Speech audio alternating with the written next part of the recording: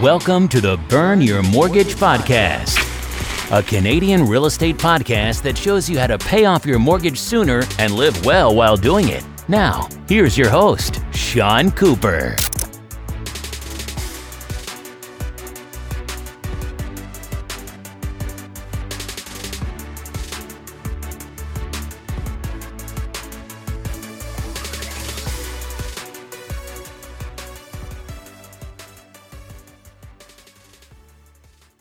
Welcome to the Burn Your Mortgage Podcast. I'm Sean Cooper, and it's great to be back for another episode. On today's show, I'll be talking to Sandy Yong and Albert Ho. Sandy Yong and Albert Ho are a married couple from Toronto. They are the property power couple that focus on renting out condos to tenants. Together, they have 2 condo units in Toronto that they have rented out, and another unit in Kitchener completing construction in spring 2021. They are both authors and keynote speakers. Sandy's newly published book is called The Money Master: Inside Secrets on How to Make Your Money Grow and Stay Safe, which focuses on helping millennials create wealth through investing. Sandy combines her passion for public speaking with personal finance to host workshops and speak at conferences. Albert's book is called Checkmate: How to Win the Sales Game in Healthcare, which focuses on healthcare sales. His book will be published in the new year of 2020. Albert helps healthcare sales professionals generate $1 million within the first year. In my interview with Sandy and Albert, we discuss what is a good way for first-time real estate investors to find their first property, how do you find a good real estate agent, and the pros and cons of property managers. Without further ado, here's my interview with Sandy Yong and Albert Ho. Hi, Sandy. Hi, Albert. How are you both doing today? We're doing great. We're doing excellent. How are you, Sean? I'm doing great as well. It's wonderful to have a wife and husband couple on the show. I haven't had a married couple on the show as of yet, so I've definitely wanted to interview wife and husband because buying real estate is a decision that couples make together. So it's wonderful to chat with both of you today. Super excited. Why don't you start by telling the audience how many real estate properties you both own? Yeah, so Albert and I, we have a condo unit in the close to the distillery area, and it's a 1-bedroom plus den, and the distillery area is close to the downtown area. We also have a 1-bedroom plus den in the Bayview Village area, which is in the north end of the city. And then we also have a pre-construction condo, which is located in downtown Kitchener, where that will be a 2-bedroom condo unit. Mm-hmm. And then my parents have also been doing some real estate investing. So they've got roughly 4 units, some residential and 2 commercial units. Wow, so it definitely sounds like real estate is in your blood. Mm-hmm, mm-hmm. Great. So as landlords, what type of problems or challenges did you come across when renting out your condo units to tenants? I've heard that real estate, and from firsthand experience, I know it's not a passive investment like a stock or ETF. You might have to kind of roll up your sleeves and do some actual work. So why don't you tell us about your experience? Sure. I'll share one of my favorite stories. It's probably a real estate investor's worst nightmare. I still remember it was a Sunday morning, getting woken up by a phone call at 8 a.m. And it was actually the tenants calling me in a panic saying there was a leak. And they actually sent me a video, and there was actually water coming out of the ceiling as if the faucet was still turned on. And so you can imagine I'm rushing and putting on my clothes and heading all the way downtown. And it was actually from someone above that had left the bathtub running, I guess, overnight. So there was quite a bit of damage, and even the building had to get involved to make an insurance claim. And by the time I arrived there, within I think 3 or 4 hours, they had actually had the blowers already set up to try and dry it out. So it took quite a few weeks. Luckily, within my unit, it wasn't too extensive, but some other units definitely had a bit more water damage. Oh my goodness, that's like a landlord's worst nightmare. Thankfully, that's never happened to me, but my gosh, that wasn't even your tenant's fault or anything like that. I guess there's just No. stuff outside of your control that you can't control, and you just have to deal with it as a Yeah, landlord. and definitely that's one of the things that in terms of tenant insurance, like making sure that they do have that insurance so that they, if they do have any loss of their own personal belongings within the unit, that they can make a claim to their insurance company. But and in addition, the owner should also have owner's insurance to cover sort of the walls and the structure of the unit itself. Great. Well, thanks for sharing that story. And Sandy, is there a story that you wanted to share? I do. So, one of the other crazy stories that we experienced is that when our condo unit was vacant and we were searching for the next tenant, this was during the middle of the summer, and it happened to be a scorching hot day. And we had lined up back to back showings for potential tenants. And we had two of them with us in the elevator going up to our unit. There were about 8 people crammed into the elevator. And then the elevators started creaking and going up and down. And then all of a sudden it just stopped. Then what happened was we were stuck in the elevator for probably 45 minutes trying to get a hold of the front desk security, trying to communicate with them. And we ended up having to call 911 because it was so hot, barely any air circulation, and some people were feeling faint. Then shortly after that, the firefighters came and they were able to open up the elevator doors to let us out. But after that had happened, the property management tried to hand the bill to us for calling 911. Not only that, the two potential tenants who were planning to look at our unit, because of that bad experience of being trapped in an elevator, they didn't put in an offer, and I don't blame them. But luckily, we were able to find a tenant who didn't get stuck in the elevator with us, and they've been happy living in our condo unit. So you never know how like these things will unfold, but it's just sometimes it's just out of your control, and you just have to go with it. Wow, what a story. And yeah, like you said, there are sometimes things outside of your control. I mean, when I was showing my property about 5 years ago, they were doing construction on the main street to get into my neighborhood, and like a pair of prospective tenants took the transit in, and because of all the construction, it just took them so long to get to my property. So they had pretty much already made up their mind that they didn't want to live at my place because of the construction that they were doing on the street, and that was in no way my fault. So yeah, sometimes there are things that you just can't control. Perhaps I should have advised them of a better route to come in and to avoid the construction, but sometimes you just can't control stuff like that. Another one was actually involving one of our commercial units, and it was some sort of a social type of a club, but some of the customers smoked there, and unfortunately, there was not any smoking allowed in the unit. So you can imagine from a landlord's perspective, well, we can't really control what the customers do, but that was just a part of that particular business, the culture. They smoke there. So some of the adjacent units started calling the city bylaw smoking officers, and they started showing up, and they would actually literally say, "Oh, we found cigarette ashes and cigarette butts." And they started fining us. So, as the owner of the property, we're ultimately responsible for ensuring that a tenant follows those rules. So, the first fine was $300, and then they actually get subsequently higher on the second and third offense. So we actually had to quickly get some high quality air purifiers. They're about $500 each. And we actually installed them within the unit to try and filter that smoke air so that it didn't permeate into the adjoining units. Luckily, I think within probably 6 months, that tenant ended up moving out of that unit. But you can imagine, yeah, it's just not nice having to be taken to court by the city, for violating those smoking bylaws. So that's definitely a lesson for more so for commercial units to be monitoring the activities that those tenants undertake.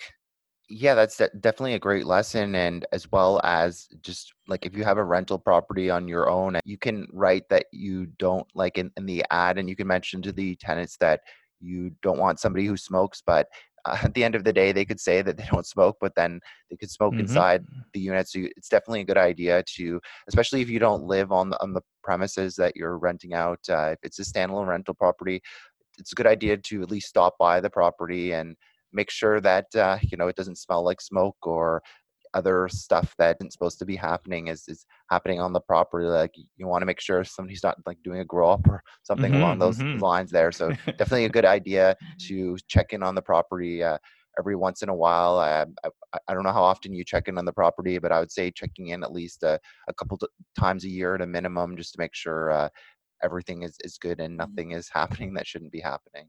Yeah, I would say every 6 months to a year is sort of a good pace, because once a year, almost always, you're going to have to at least go to collect the rent checks.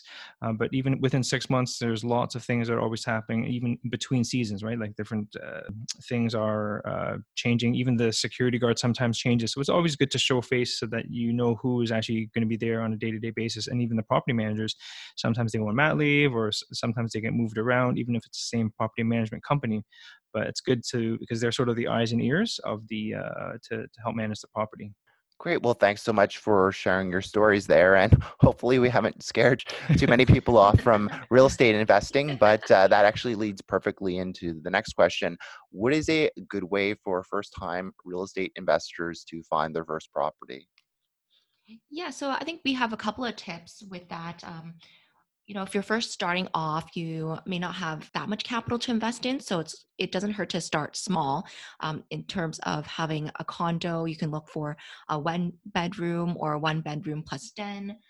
If you do have the flexibility to get more bedrooms, then it definitely gives you more options in terms of what types of tenants you can have, because the more bedrooms you have, you could potentially have, say, several students sharing the unit, or you can have maybe two colleagues sharing the unit, or friends or family, things like that. But when you start small, at least you kind of can get your foot in the door and have smaller expenses and a smaller mortgage. And then from there, like once you get more experience and you're able to pay down your mortgage, you can always look into having a second property and do some refinancing there, and to grow your portfolio over time. Based on my experience with the downtown Kitchener pre-construction condo, for us, like in the Toronto market, we all know that the prices are that they keep going up and up, and for some people it might not be a realistic purchase. So we kind of looked outside of the GTA area, and we worked closely with our real estate agent, Gloria Yong, and she had recommended downtown Kitchener because, one, there's a lot of growth potential. It is deemed as the Silicon Valley of the North, where there's many startup companies such as Google and Communitech. It's also close to the Waterloo area, but for us in downtown Kitchener, we are targeting more of the working professionals there, because there's a big courthouse across the street, as well as many big corporations are there. So we figured that it's a safe investment property that we can hold on for the long term. It's not just something that once it's up and running that we'll sell it. We just definitely want to make sure that it grows in value over time and we have that ongoing rental income. Mm-hmm. And I would even add that, we are talking about pre-constructions, but if you're a first-time real estate investor, I actually recommend that you actually get a unit that's already constructed, because with pre-construction, there is typically several years of construction time, and sometimes there are delays. And for a first-time investor, they may not be able to sort of shoulder the ups and downs and roller coasters of a pre-construction, because you can imagine you're literally buying off of like blueprints and photos, right? Whereas if the condo is already made, you can actually walk into the condo and see the unit as well as the surrounding area. Then you can actually understand what you're actually buying. Great. So I don't have any experience with this myself, but I'd be interested to hear your opinion on this. What's your opinion of property managers? Now, if I was going to purchase a standalone rental property in an area that was far away that I couldn't easily visit, I would certainly use a property manager myself. But be interested to hear your perspective on property managers. Yeah. So even though we live in the Bayview Village area, and one of my properties is down near the Distillery District, it would take on average, let's say 1 hour sometimes for me to commute down there, and sometimes it's such a small issue. So you can imagine the time, right? 1 hour to go down there, 1 hour to come back up. And so I was looking into a property management company. So most of these property management companies, and just to make a differentiation, there is already a building property management company, right, with a property manager. But for me, I actually wanted to hire someone specifically just to take care of the tenants in my one unit. And typically, these property management companies will ask for a percentage of your rental income. So mine was about 7%. I've heard them ranging between 7 to 10%. And that sort of includes all of the coordination of tradespeople. Any repairs you still pay for, but they're sort of that first line or first contact. And my experience wasn't that positive. I mean, I had signed a 1-year contract with them, so I thought, great, I don't have to worry about going down there to the property.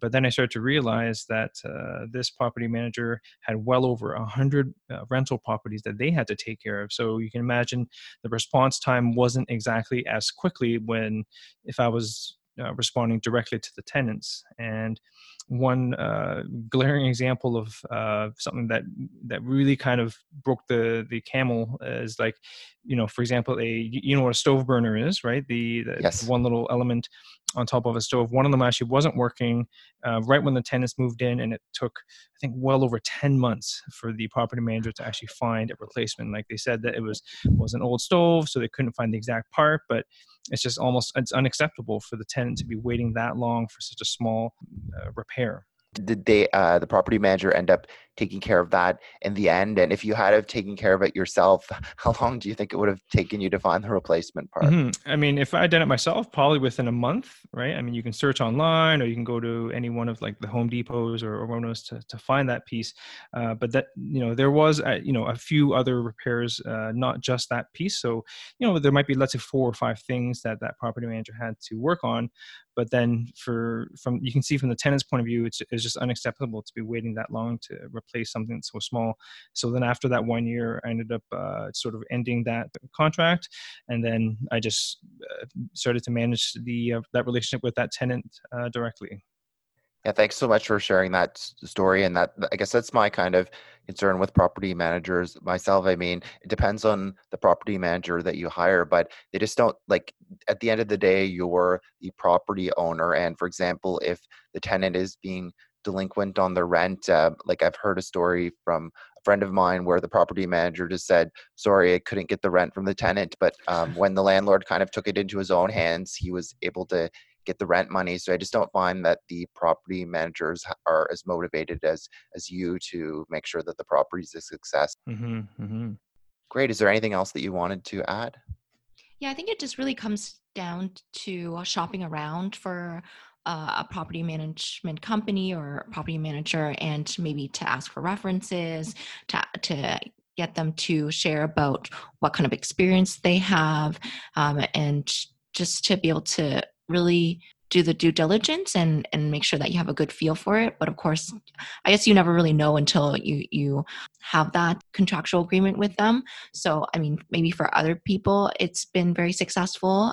But yeah, I guess for us, for the first time, it wasn't so great, especially when they're taking a cut from our monthly rental income too, right? So we definitely didn't really feel like there was that much value coming in, but it doesn't mean that we won't do it again in the future, especially from the one in Kitchener, where it's going to take about an hour and a half to drive out there. So definitely more of an incentive to have a property manager out there.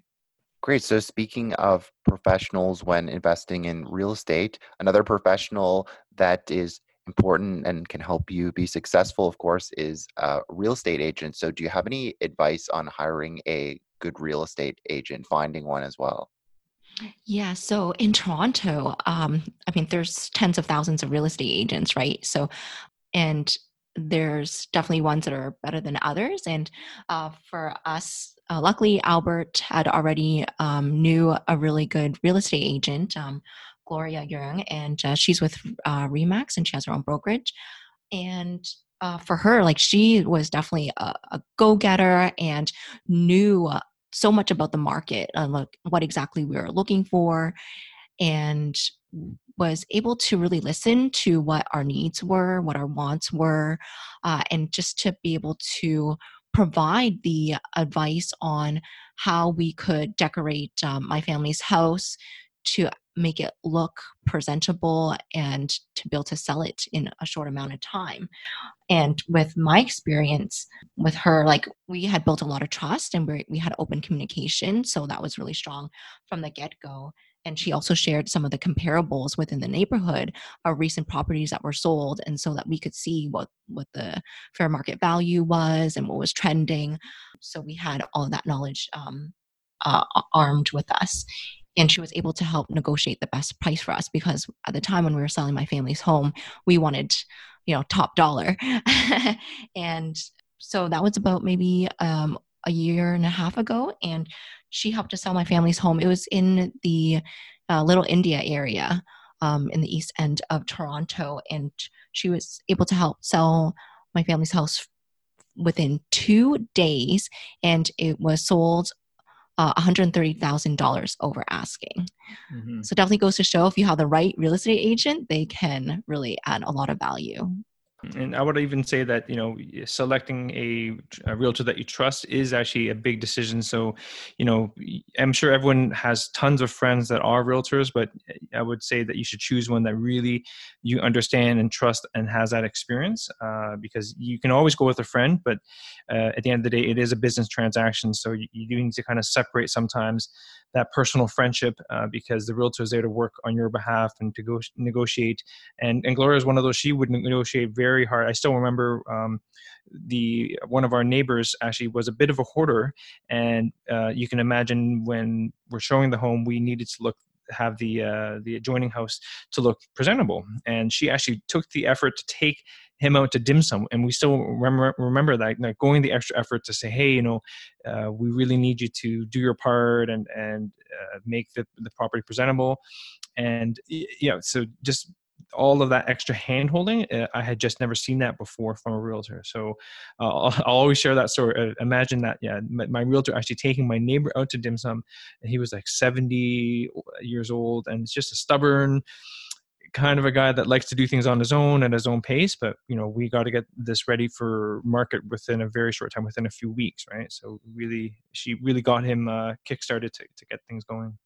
What should real estate condo investors be aware of in terms of Kitech plumbing? I've heard that it's been a bit of an issue over the last while. Mm-hmm. That's right. So Kitech Plumbing is spelled Kitec. In the past 5 to 10 years, I would say, is actually becoming a very big problem. So if you're a condo, like real estate investor, and it even appears in homes, you can actually look at the piping itself. It will actually say Kitech on it, and actually the listings do need to they do need to disclose this now, and because these pipes, it's just, think of it, the piping that goes to your showers, to your toilets, but they were actually bursting prematurely, so before their intended life expectancy. It might be, I think, 20 years a pipe might last, but some of them were bursting within 5 or 10 years. And there's actually been quite a few lawsuits. So there's actually a very big class action lawsuit that's currently occurring. The cost for this is roughly between $3,000 to $5,000, but something to definitely be aware of, because if you have that within your property, you will likely need to change it. And so for most condo corporations, they're actually mandating that all owners change it. So you can either opt into that bulk sort of replacement, or you can do it on your own. But you can imagine, trying to find a plumber to schedule all that, and they do need to cut into the walls. It takes quite a bit of effort. So something to definitely look out for on listings, and you'll actually see it. Presence of Kitech Plumbing, or Kitech Plumbing has just been replaced, so that you're aware of it. Yeah, and just to add to that, for those who are listening, it's probably impacting the condos and some houses or townhouses that were built in the late 1990s and early 2000s. And it's also impacting all of Canada and the United States. So even in Toronto, I'm sure there's hundreds of condos alone. And there has been a huge class action lawsuit where there's $125 million to be given back to unit owners who have been impacted. However, even though it sounds like a huge amount, which it is, we've been told that $25 million has already gone back to the lawyers who have been part of this settlement. So really, there's only $100 million, but for all of the properties in North America, which is huge. So there really isn't that much to be given back. And they're really placing priority on landlords who have already had a flood. And so for us, we're very fortunate that we haven't experienced a flood. Thank goodness for that. But it also means that if we were to make a claim, and I think the claim deadline is January of 2020, if we were to submit all of the legal documents, we would be at the back of the line to receive any type of compensation. So it's just something for the listeners to keep in mind for that. And there's also a website if you wanted to learn more about it. It's kitechsettlement.com. Great. Thanks so much for sharing that. Definitely very handy for anyone who might have that kind of plumbing. Just curious, what inspired you to generate wealth through real estate? That's a very good question, Sean. It was actually my parents. They came to Canada in the late 70s, and they, I guess, learned about real estate. And I actually had to move quite a bit. I think over 7 times growing up. As the markets were, if they were going up, then my parents would actually sell that property and then buy another property. So I've lived in all parts of Toronto. I've lived in near the airport, in Mississauga, Etobicoke, Downsview, Yonge and Finch, Queens Quay, Bay and College. So all of that, it's a combination of sort of timing in the market. Unfortunately, we had to move and it was very difficult to make friends.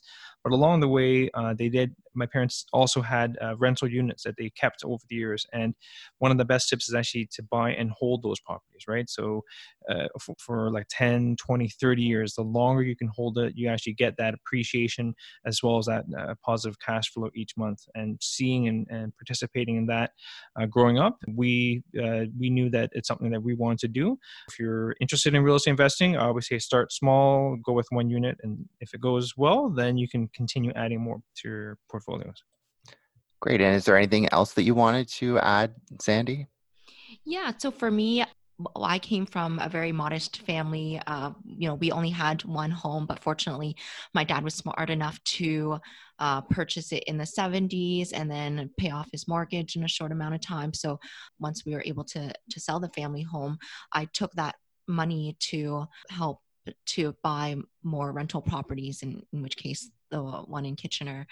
And I think that it's also really important to attend educational events and conferences. So this past September, Albert and I attended the FinCon Expo in Washington, D.C., which is probably the largest money conference where money nerds and the media people all gather together.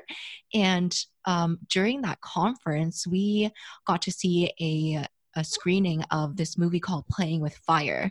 And it's kind of like a bit of a double entendre where FIRE as in the financially independent retire early acronym. And we were able to see a couple who was kind of like keeping up with the Joneses and living a nice luxurious life, but then worked with, a financial coach and really analyzed and reflected on their current lifestyle and whether they would be able to retire at the age of 65 or even earlier. And so we saw them having to downsize and to start ramping up their savings so that eventually they can become financially independent. That's kind of really inspired us to do the same, to really figure out our net worth, all of our investments, and just have a plan of how we can grow our rental property portfolio so that we can have multiple streams of income and eventually become financially independent and do all the things that we enjoy doing. Mm-hmm. And especially for your listeners, I'm sure you're probably driving. So if you're driving a BMW or Mercedes or some of the more expensive vehicles, the one statement that in that movie really stuck out in our mind was, I would rather be rich than look rich. And how that relates to the car that you're driving is, well, if you're driving in an expensive car or in a more economical car, it still gets you to that place, right? And if you're spending so much money on your vehicle, that is actually one of the largest expenses that will go down in value, right? You're dumping so much money into the maintenance, into the gas. And that was the one statement that actually sort of changed the mindset of that particular family, because once they realized that, and they realized they would actually hold on to that money because of the power of compounding interest, it's actually worth much more in the future. And actually your savings rate. So if you're at 10%, 20% saving rate, that's great as a bare minimum. You have to be doing that. But once you actually get to the higher saving rates, 30%, 40%, or even 50% of your net income, that's actually where you actually can accelerate your path to financial independence. And I'm happy to share that even for us, after seeing that movie, we totally started looking at our finances differently. And we've actually started to enact our own financial independence plan of being FI within 10 years. So 2029 is when we plan to be financially independent. Well, that's amazing. Are you going to do some sort of celebration? I mean, I had a mortgage burning party when I paid off my mortgage, but is there some sort of celebration involving fire, because that's what the acronym is? Yeah, I think we would probably want to go back to maybe Disney World, because that's where we went on our honeymoon. And we love Disney. So we would probably do like a nice trip there just to celebrate. And I love that idea of burning a mortgage. So the day that we pay off a mortgage, I definitely want to also burn our mortgage. That is a very awesome idea. Great. The last topic we're going to talk about today is mortgages, and certainly you've had some experiences with mortgages over the years on your various properties. How do you find the right mortgage for you? The one thing about mortgages is that most of the banks would say, okay, you can have a monthly or a biweekly, and that's what I went with. And one of the things that I didn't know about was there's actually a difference between biweekly and rapid biweekly.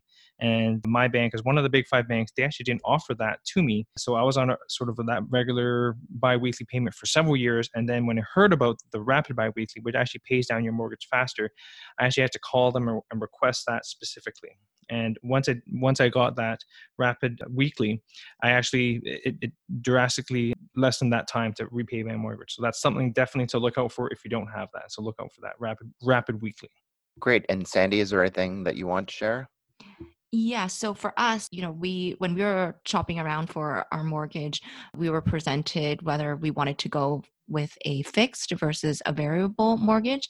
And for us, and probably for 80% of the population, we decided to go with a fixed mortgage, mainly because we wanted to have a peace of mind of like knowing the exact amount that we would have to pay every single week. And really want to have that fluctuation.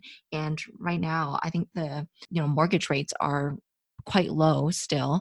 And so, yeah, we decided to go with a fixed mortgage. I think it's only 3 years right now. So then, within the 3-year time frame, we can always renew and reevaluate our situation. Great. Well, it's been wonderful having you both on the show today. Before I let you go, is there anything of interest that you're working on that you'd like to share with our listeners? For me, I'm also writing a book, and it's actually more about healthcare sales. So if you're a pharma sales rep or a medical device sales rep, my book is actually to help you get to your first $1 million in sales. My website is checkmatebook.ca, and for all your listeners, they can actually get a free downloadable version of my book. I'm also on Facebook and Twitter. You can just search Checkmate Book. For your listeners, they can find me at sandyyong.com. That's spelled SANDYYONG.com. And I'm also all over social media. You can find me through the Money Master book on Facebook, Instagram, and Twitter, or even on LinkedIn at Sandy Yong. And also, as a special gift to the listeners of Burn Your Mortgage, you can also go to my website and also receive a free downloadable copy of my book. Albert and I are also planning our book launch events coming up in the new year of 2020. So we'll definitely be posting that all over social media if any of your listeners would like to come out and attend and support. Thanks for listening to another episode of the Burn Your Mortgage podcast. Besides being a podcast host, I'm also an independent mortgage broker. If you or anyone you know, family, friends, coworkers, or neighbors could ever use any unbiased mortgage advice or a second opinion, feel free to reach out. Email me at Sean, that's SEAN, at burnyourmortgage.ca, or call or text me at 647-867-3711 for a free mortgage consultation. Also, be sure to head on over to www.burnyourmortgage.ca and sign up for my free weekly newsletter. As a small token of my appreciation, you'll be able to download my ultimate mortgage checklist on choosing the perfect mortgage. I look forward to hearing from you and helping you with all your mortgage needs. Once again, thanks for listening. You've been listening to the Burn Your Mortgage podcast. Don't forget to subscribe on iTunes and leave a rating. Until next time, happy mortgage burning.